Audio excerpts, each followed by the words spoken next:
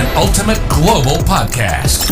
Hello, and welcome to our special weekly podcast on trending international and social affairs. You're listening to Saurabh Kora and George Mavros from Sydney.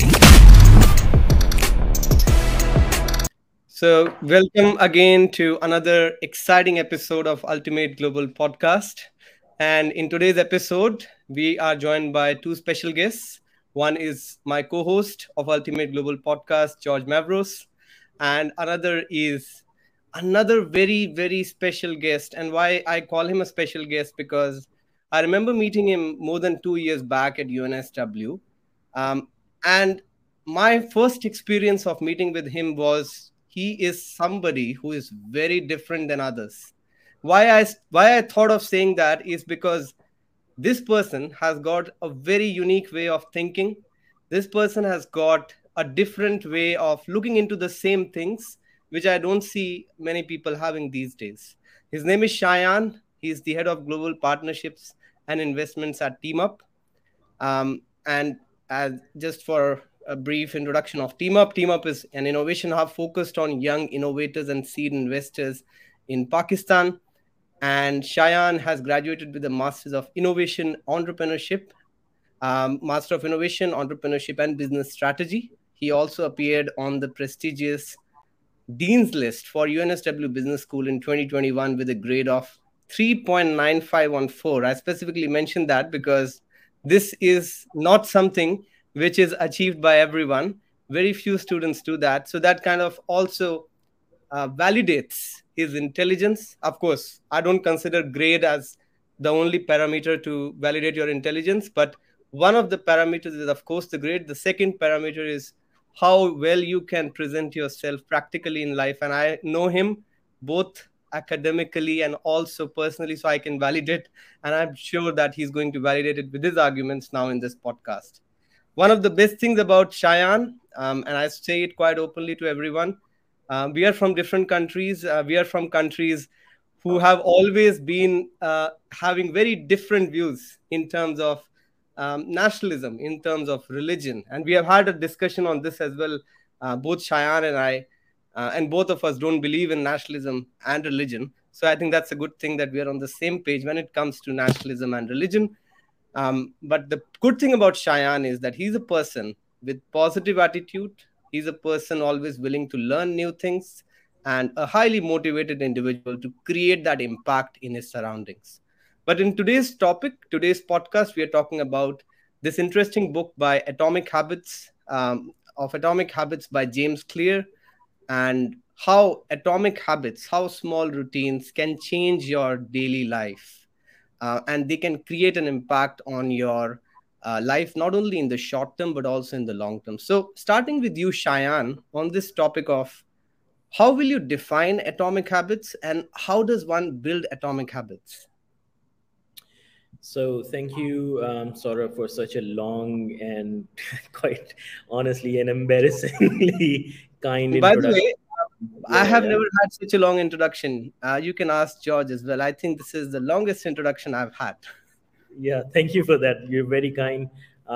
If I'm half the things that you have said, I'll be very happy with myself.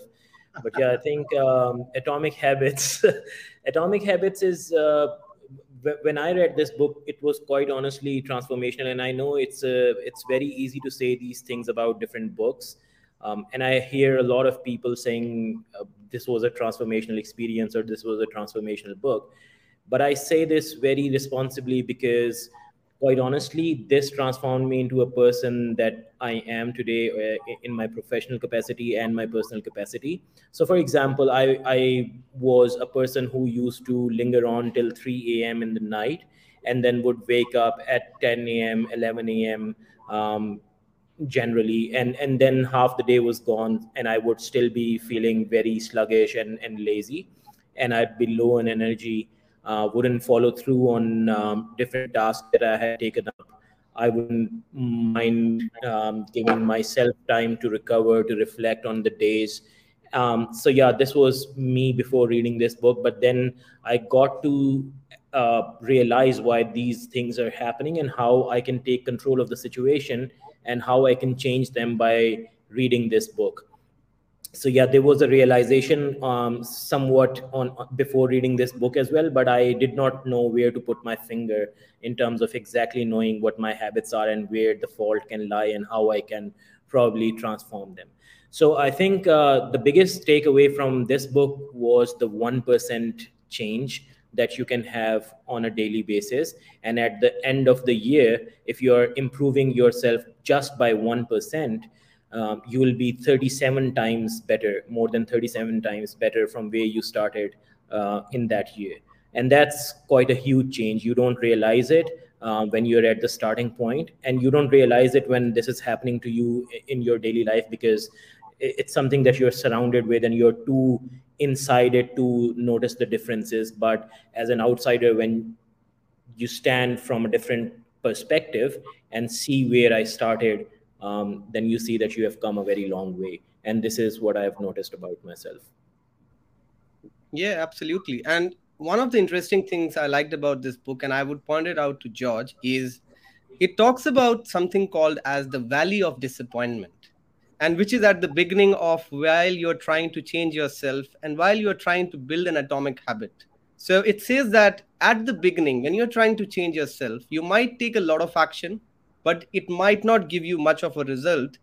And that's where most of the people fail. They think that we are taking actions, but it's not giving us any result. But James Clear clearly talks about this fact that at this time, patience is required, and you need to wait till the time you can reach a breakthrough point, which then helps you to see the impact that you can see with your atomic habits. I know, George, that you have been doing these mentorship sessions with students where you have been teaching very similar things. So, what would you be saying in this regard of atomic habits?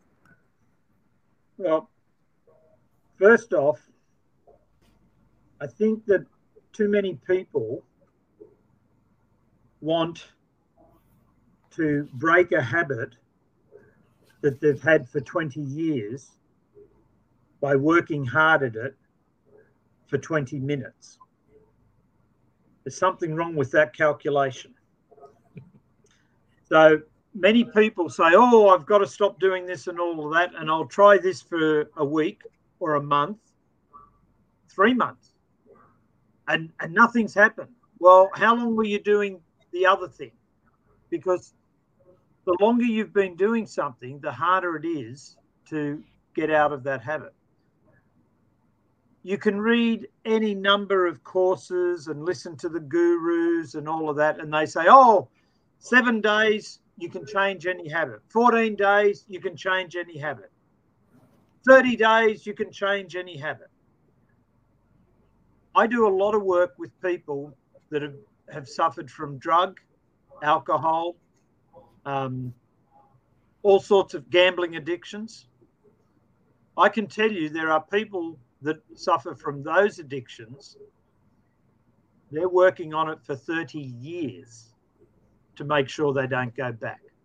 So if you want to give up too early, you just need to think about how long was I doing the other thing and how long have I given this a chance.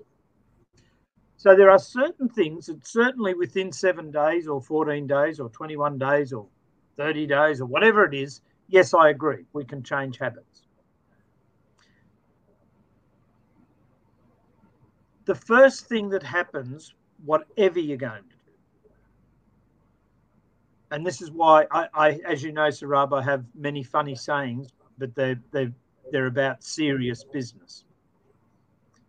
If you want to move your hands, if you want to move your feet, if you want to change your situation, the first thing you have to do is move your mind. If you don't move your mind, if you don't make a conscious change, then no matter what you're attempting to change as a habit, no matter how long you take, it won't happen. So you have to be committed. And that's my intro into this topic. Yep. I think what George is saying is very interesting, and I'll take it a bit further with what I got from this book. So, George, I truly agree with what you have just said about the habits and how when we are coming on the back of 20 years of building a habit and continuing in a certain way, we get stuck with it. And I have just described that I was doing the same thing for 20 years. I was wasting my days and probably not even realizing why this is happening. And one of the first things that enabled me to change this was taking notice of the context that I was living in, the environment around me, and how I can optimize that in order to bring that change. So when you are in a certain environment and it is enabling you in a certain way, you get stuck with the habits that are getting the cues from that environment. So, for example, if you are surrounded with people who are smoking, you are much more likely to smoke with them. If you're surrounded with people, if you're going to a bar every day, you are much more likely to become alcoholic. Or if you have a bottle lying with you on the bedside, then you're probably ending up drinking at night when you're alone. So these are the cues that you're getting from your environment. And in order to transform your habits, what you have to do is you have to transform your environment. And that is literally taking a look at everything around you, the people, different items lying around you, and the way you have organized your bedroom or living room or any other place. And then taking a very deliberate approach as to notice what are these different items enabling me to do. And if there is a cue from these different items that you do not want to happen, then take that away. So if you don't want to smoke, do not purchase a box of cigarettes and put that in your side drawer. Make it more difficult for you to step outside every time you want to smoke, and then you'll probably give up smoking.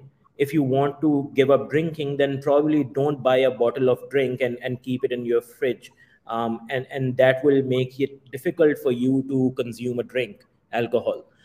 So yeah, these are some of the things that I picked up from reading this book, and it gave me the realization that probably the first thing that I need to do is transform my environment.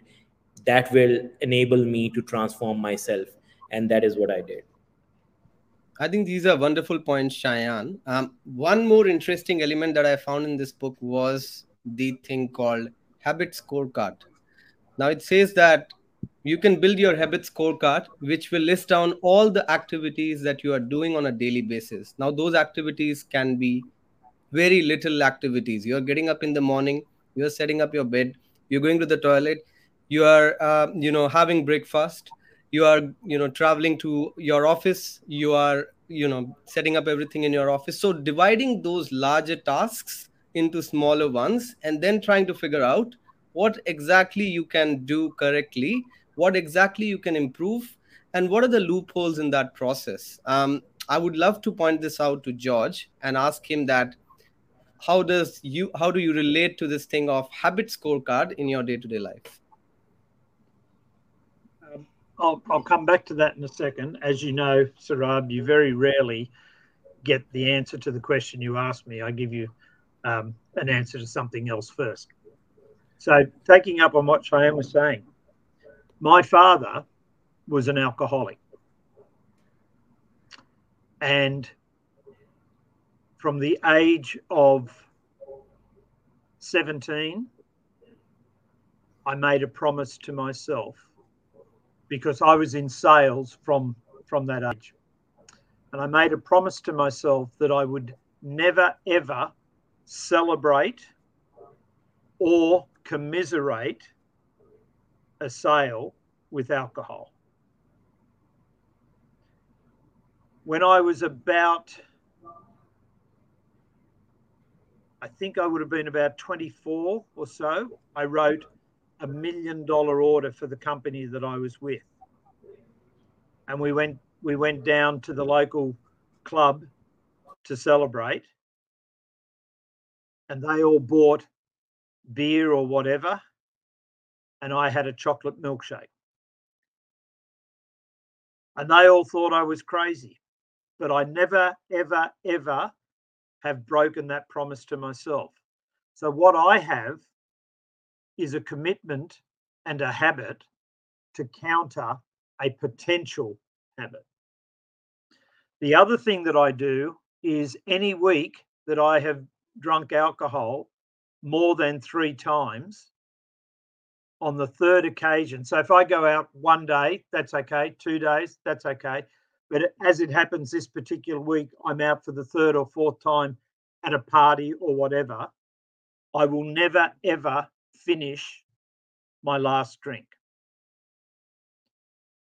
And one of my partners asked me about that. And another, my wife, when we started going out, she asked me about that. And she said, why do you do that? And I said, because it tells me I can leave it in the bottle. So I think it's important for people to not only want to change habits, but I think it's just as important, and probably far more important, the earlier you can start to create positive habits. Then there's many of my habits I have no intention of changing. And I honestly, when I knew we were going to be talking about this in this way, I honestly cannot think of a habit that I have that I want to change.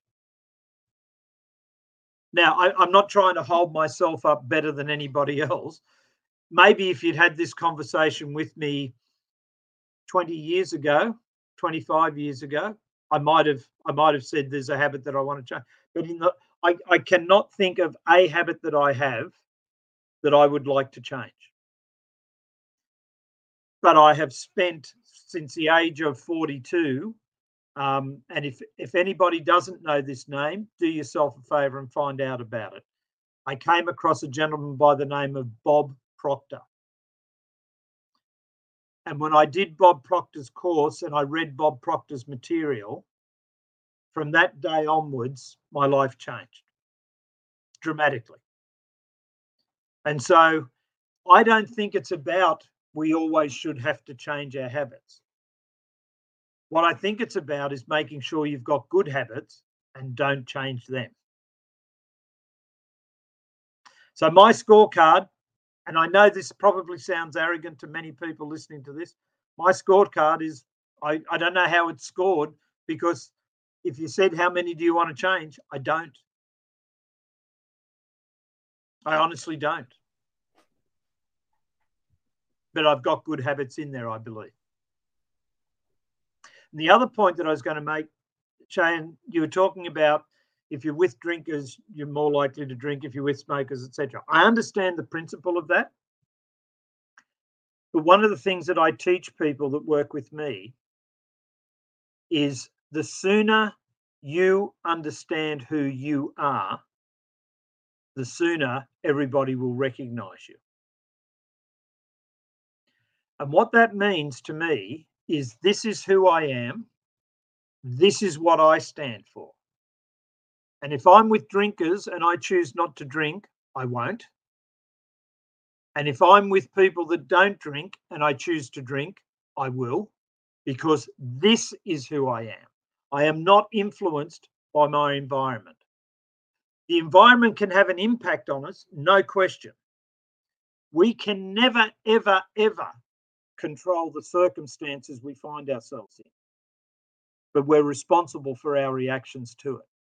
And if everybody took responsibility for their reactions in any environment, then it doesn't matter the environment, you'll just accept what you're doing. So I sort of agree with you, Cheyenne, but I wanted to make a different point.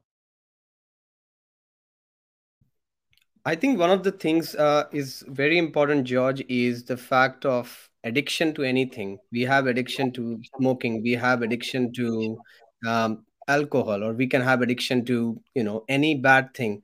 Now, many people listening to this podcast might be addicted to some or the other things, and they will want to know your perspectives, Cheyenne and George, as to how can they come out of any addiction. You have already touched base a bit on that part, but maybe we can go go in detail as to a lot of my friends, for example, back in India, used to smoke a lot. And the most important thing they used to tell me is that the ones who left smoking was previously I used to smoke like 40 a week. Then I got it reduced down to 30 a week. Then it got down to 20 a week. So I think they took those small steps, and I could now link it to this book, what this book is trying to tell, that you take those small steps that can make an impact in your long-term life. Isn't it, Shayan? Yeah, I agree. And there is another thing. I think what George is saying makes a lot of sense, because if you are able to have a personality as strong as George has, perhaps, where you have your own deliberate identity, then it's very easy for you to stay off these things. And I think I can relate with George in a couple of things. For example, a lot of my friends when I was growing up used to drink and do drugs, but I never touched them, because in my identity I had ingrained this, that no, I'm not a sort of person who wants to entertain himself by indulging into drinks or by indulging into drugs. And I had a mission that I was on, and I was true to that mission. And for me, that mission was something that I had to keep my eye on. And so I stayed off these things. So I think, yes, if you have a very strong identity in yourself, it is easier. But I also realize that every person is different, and every person does not have the same sense of identity, and therefore sometimes people end up having or developing certain habits that they want to get rid of. And in that case, these things come up, that if you want to, for example, take a case of addiction, drug addiction. When you go into rehabilitation, what do? They first of all change your entire environment. All the cues that force you or kind of motivate you to go towards drugs, they are taken away. Your friends who you do drugs with, they take them away. They don't let you indulge with them. The conditions, the money, that is taken away. And then even when you step out of that rehabilitation program, they give you an entire like list of recommendations to do, and these include staying off the people or the areas where you used to do drugs. And this is for the same reason, because again, these things contain different cues that are likely to push you towards the old ways. So yeah, I think we are taking up different parts, but in certain areas we also see like eye to eye. In terms of what you are asking, I think, Saurabh, what also helps is defining your identity very clearly. Again, you need to be deliberate about this. If you tell yourself that you are a smoker and you want to quit, it is much likelier that you will fail in quitting, because you're telling yourself every day that you are a smoker who wants to change yourself, and you are going to do that by reducing it like every day by 30, 20, 10, and so on. If you try to transform your identity in yourself and you say, I'm not a smoker, I'm a healthy person who indulges in healthy habits, and this is something that I don't want for myself, this is not something that reflects with my identity, this is not something that is in line with my identity, and therefore I have to give it up, then it becomes easier for you. You will have much more energy and much more motivation from inside you to give that up. Because when you identify yourself as a brand or an identity, then anything that falls out of that particular brand is not something that you want with yourself. So if I want to be an entrepreneur and I'm sticking with like spending on different things that do not translate into my mission, do not translate into a business, do not translate into an asset, I'm not really going with my identity. And that is something that will push me that no, I don't want to spend here, because probably will end up wasting money. I want to spend here on building assets or building business or doing this, because it is much more relevant to what I want to do. So these are my thoughts. Yeah. I think these are really great insights. And you have picked it right from the book, which says that there are three layers of behavior change. One is outcomes, another one is processes, another one is identity. And the book clearly focuses on this fact that you need to focus and stress more on the identity, not on the outcomes. And that's clearly what Cheyenne was also pointing out towards. Now, there is another aspect which was referred in the book, and I really like that fact, which was to focus on the systems and the processes and forget about the goals. James Clear states this fact, and I will quote him, which says that goals are good for setting direction, but systems are best for making progress.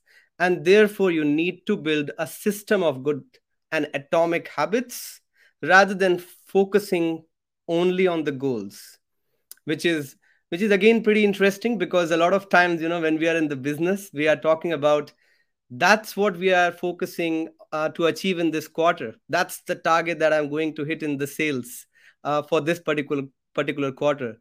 And sometimes we might forget on the systems that we are trying to build. How are we going to achieve that goal? What is going to be our weekly goal?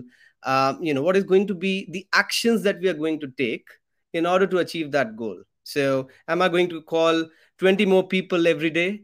Am I going to focus on building a new sales plan that I have not built in before? So that's from the sales perspective, because I'm in sales, I'm talking about that. But the focus on the system rather than on the goals. How do you see that, George?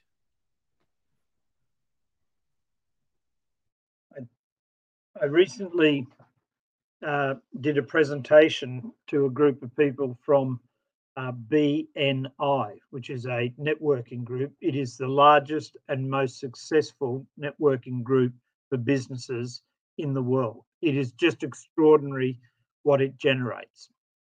But one of the things that they do is they have what's known as the traffic lights. And they require you to have a meeting with various people in your chapter. Excuse me. And that's called a one-to-one. They expect you to provide referrals for people in your chapter. Referrals. They expect you to continue to educate yourself in how to be a better BNI member or how to be a better professional in your choice, which is CEUs. And they require you to attend the meeting each week. So when you do the minimum CEU, when you do the minimum one-to-one, when you do the minimum attendance, when you do the minimum referrals, you get points. And at a certain number of points, you are in the green.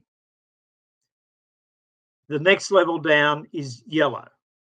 The next level down is red. And the bottom is grey. So I did a presentation, and everybody always talks about, oh, I've got to do the greens. Everybody's pushing me to do the greens. That's the goal. What I explain to people is, forget about getting into the green. Don't worry about getting into the green. Getting into the green is not about getting into the green. Getting into the green is about meeting more people in business that you want to do business with. Turning up each week to communicate with the people you want to do business with. Doing study to get better at your profession or to understand how you can do more business with people. If we do all of these things, we automatically will be in the green. But you've all spent $2,000 to be a member of this chapter.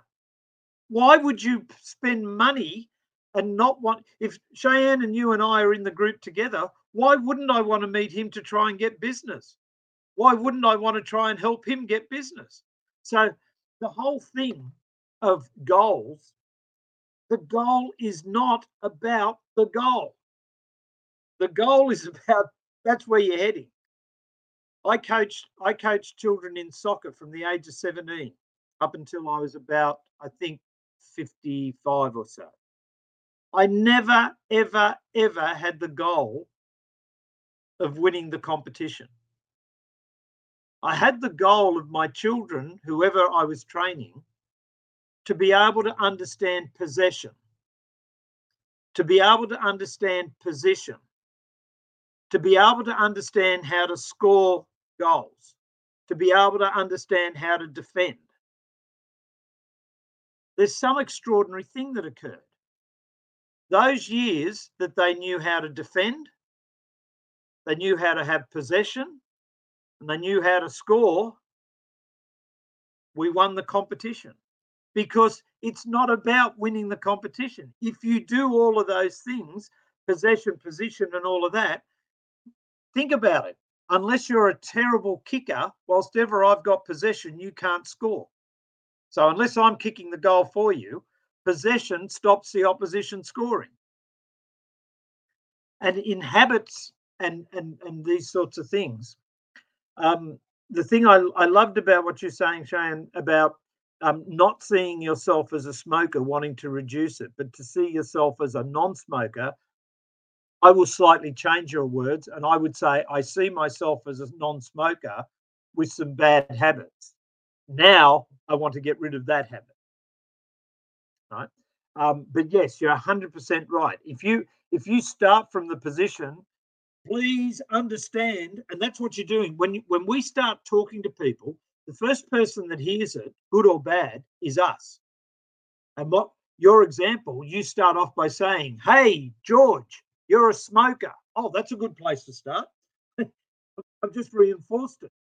Whereas if we take the approach, I am a non-smoker with a bad habit, you heard it before anybody else does. And I think that's a wonderful thing for people to understand from what Cheyenne was saying.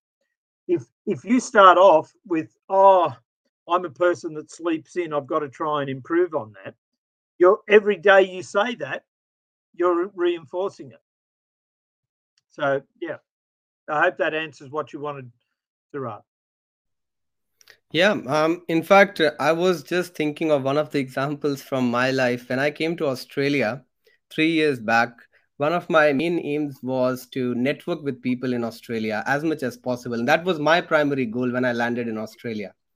But if I look at it in terms of the process, I took a lot of actions as well in terms of meeting new people through meetup groups, attending as many events as I can in the university. And I kind of changed my identity. So I was never a person who even used to take a sip of alcohol before coming to Australia. But when I came to Australia, I saw that it's very easy to have a conversation with Aussies over a beer.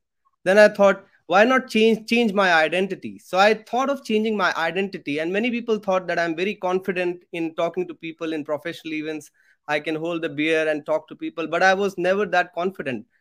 I just changed my way of, people looking at me. I thought that if that's what is making the conversation more fruitful, why not just hold a glass of beer and have that conversation started to get the stuff done?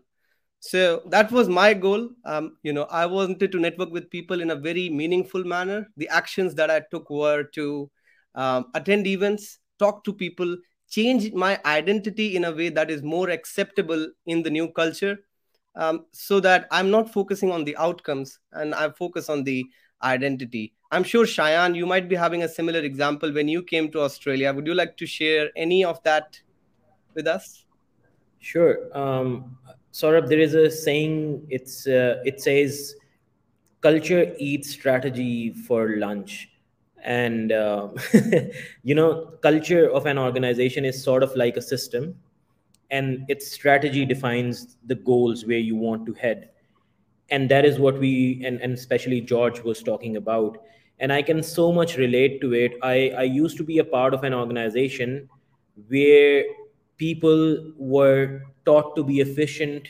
They were taught to be very out there and communicative, not only just inside their own teams, but also with other departments that were working. And in order to implement that, they used to have certain mechanisms where we had to sit with people, we had to talk to them.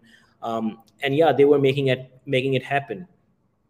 And so none of us had actually had to sit down and think what are the quarterly targets that we have to achieve in terms of our performance. We were just concentrating on really the day-to-day functions that we had to do, and we were doing it just as a part of system, like a well-oiled, greased machine. And we were going on, and there was no pressure. I still remember that place, and I still visit my colleagues from that workplace. And so it was just effortless for us. We were concentrating on our day-to-day functions.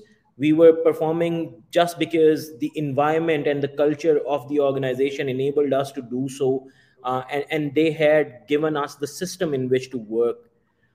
So anyone who stepped into that particular organization got into that particular culture, got into that particular environment, and they became almost similar to other colleagues. And if they were coming from an organization that where they were not performing at a certain level, then we would uplift their level.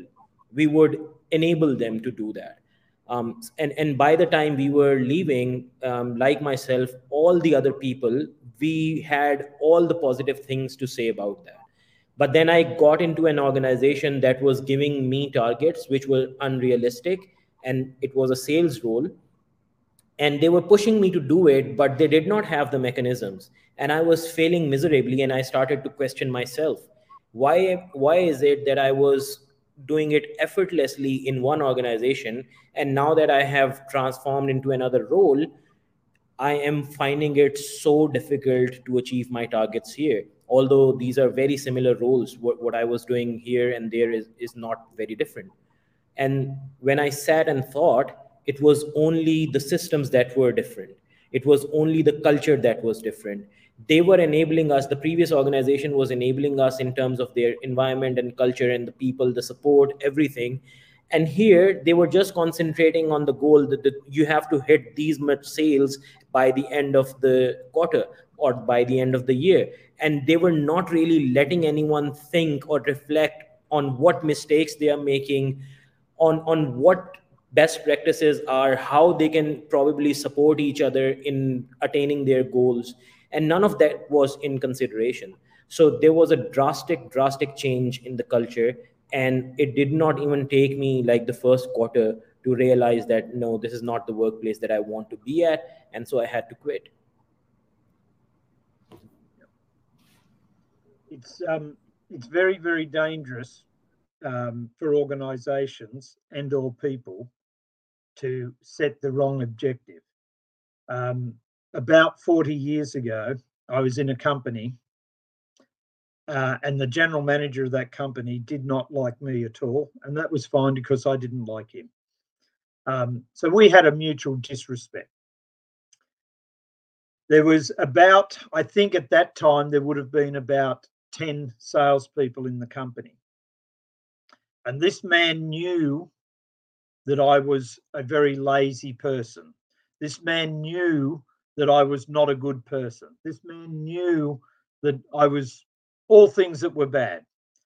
So he introduced a scheme, and we had a little scorecard, and every sales rep was given this scorecard. And for 1 month, we had to fill in how many people we saw each day, and it had about 6 or 7 boxes in it. This is not a story. This is true story. So nobody was seeing these cards. Only the gentleman's name was Colin. Only Colin was getting the cards. Not even the boss that owned the company was getting these cards.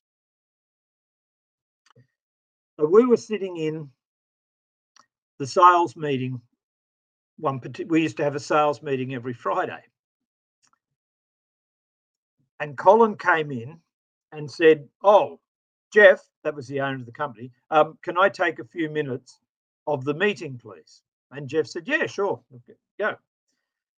So Colin started, and he had his piece of paper, and he started to talk about the sales reps and talking about the salesmen in descending order of who had done the most number of calls, because that's what it was about. How many calls did you do in a day? And it turned out that Colin was 100% right. I had done less calls than anybody else in the company. And he turned and he said to Jeff, so what do you think of that? I can't actually tell you what Jeff said because this is a public show. But he said to him words in great Australian language, you are a silly man and you don't have many brains. You have squandered my money. Now, a lot of the words he used were only 4-letter words, but conveyed that message. Colin was horrified. And he said, you're always sticking up for George. And Jeff said to him, with a few more adjectives, if you'd come in 5 minutes earlier, I just complimented George. He has sold more than any 2 salespeople the last month. So he has sold more than any 2 salespeople. Do you really think I care how many people he sees? Now, the reason I'm bringing that up, what happened was everybody got carried away with seeing people. So I would rush in and say, hi, Sarab, you don't need anything today? Nope. Hi, Cheyenne, you don't need anything today? Nope. I, on the other hand, thought, oh, I'm actually paid to sell something. Why don't I stop and talk to you and sell? When we look at a habit, you've got to have the right reason to have that habit. I want more people to like me than hate me. So I have a habit of looking after charities. I have a habit of mentoring uni students. I have a habit of doing things that people like as opposed to dislike. So my systems, my behavior, my habits actually achieve a goal. There are a few people that don't like me. I promise you that. I know that. I'm not everybody's cup of tea. But the day I die, I reckon there'll be far more people that liked me than disliked me. I'll probably invite both to my funeral because they'll both have a good day. Well, I don't think so. You will have a lot of haters, George. I don't know how you're coming up with that conclusion, anyways. But since we're coming to an end to this podcast episode, I would love to conclude and give a chance both to Cheyenne and George, as a tradition of this podcast, to kind of sum it up as to whatever we have discussed. So, any top 2 or 3 key takeaways that we can take away, we can have from this podcast episode, starting from you, Cheyenne, and then George. Yeah, so very quickly, some of the most important things that I got from this book, and they were quite counterintuitive and contrary to the belief, especially as an entrepreneur. One was quantity over quality. So I used to think that if I concentrate on making the first draft perfect, then I'm just going to keep writing and thinking and writing and thinking, and that would take forever, and I was not able to produce much. Whereas this book told me another technique, and when I put it to use, it was really useful, and that was to first produce something, then iterate it, and then iterate it, and keep improving every single time. And you do it automatically. You don't even need to focus on that. When you are iterating on certain things, they are being improved. So as I read more books, for example, from Guy Kawasaki, he says that don't be afraid to put in something that is cringeworthy. And unless you're putting it forward something cringeworthy, your feedback is not going to be as useful and you have wasted your time. So I think it makes a lot of sense, but it is also counterintuitive. Don't try to stoop to a level where you just sit down every time and stop yourself from producing anything. Produce something first and then seek improvement on it. So yes, quantity over quality. The other thing is every single action that I take is a vote to myself, and that feeds into the identity part that we were talking about earlier. So all of us see ourselves in a certain way. For example, George sees himself as a strong person who has developed the right habits from the very start. I see myself as a person who is constantly learning from the experiences, from the mistakes.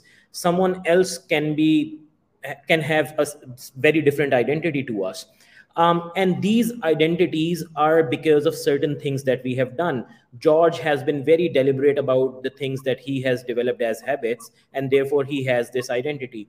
I have made my fair share of mistakes, and therefore I have learned from them, and I have this identity that I have developed for myself. So every identity is a result of certain actions that have taken place, and therefore when we think about it, we can change this identity by changing the actions. I did not see myself as a runner before coming to Australia. But one day, my neighbor, he was going for a run and he was like 70 years old. And I felt ashamed of the fact that he is running and I'm not. And I started going to the park and I started running with him. By the end of the third month, I was running 7 kilometers with him. And I transformed myself into an identity where I thought of myself as someone who is good at running, who is a runner. So yeah, I think it's something that you can change about yourself by just transforming your action. So these are some of the best takeaways for me. I think if you transform your action, you're going to transform your identity, and therefore you're going to transform yourself. And secondly, quality over quantity. You need to produce things and iterate to learn and become better at them. Yeah, absolutely. Thank you so much, Shayan, for sharing those insights. Moving on to you, George. The second one is your hands can only create what your mind can see. I would never, ever be successful as a brain surgeon because I could never see myself doing it. So I never tried. But I have been very successful in business because I saw myself as being able to do it. And so I did it. Before I get to the last one, I just want to take up a point with you, Shayan. I'm not a strong person that started with great habits at the beginning. I just found out about this stuff when I was 42. So as I said to you before, if you'd spoken to me earlier, I probably had numbers of bad habits. One of my early bad habits was I knew I could meet my budget in 3 days, so I never worked 5 days. And then that same man, Jeff Penny, came up with a strategy to encourage me to work 5 days to make more money, and that changed that habit. But my original first 3 years with Jeff, he knew I never worked more than 3 days a week because I could. What I did is I set myself a goal of getting my budget plus 20%. And the first 3 years, he kept increasing my budget. I kept meeting my budget and only working 3 days a week. And I used to play snooker down at the local club. And the fourth year, he said, right, if you meet your budget, you will get paid this. If you go above your budget, you will get paid this. And if you go above that again, you will get a percentage of profits. He changed the habit. So I promise you I have bad habits. I just overcame a lot of them earlier on. And the last one that I want to leave people with, which is something that I talk to any of my people that have addiction. Now, you don't have to have addictions to want to change your habits. There can just be habits that you've got that you want to improve on. If you have the courage to fail, you automatically gain the right to succeed. So if you have the courage to fail at trying to change a habit, you automatically gain the right to succeed in changing that habit. But if you don't have the courage to fail, you'll never attempt to succeed. That's my takeaway. Yeah. Thank you so much, George and Shayan, for coming today for this episode. And I think one of the key takeaways and the biggest line which Shayan started with is that if you can improve yourself by 1% every day, you will end up becoming 37 times better in the end of the year. And if you become 1% worse every day in a year, you kind of become close to zero. So I think that's the main line of this book and very good takeaway that we can have. And thank you so much again, Shayan. I really understand that you have taken out your precious time out of your schedule for today. And also thank you so much to George. for always being on time, even before the guest, our co-host is here. So thank you so much for doing that. Thank you so much, George. It was lovely having this conversation with you. And Saurabh, thank you for always inviting me and hosting me.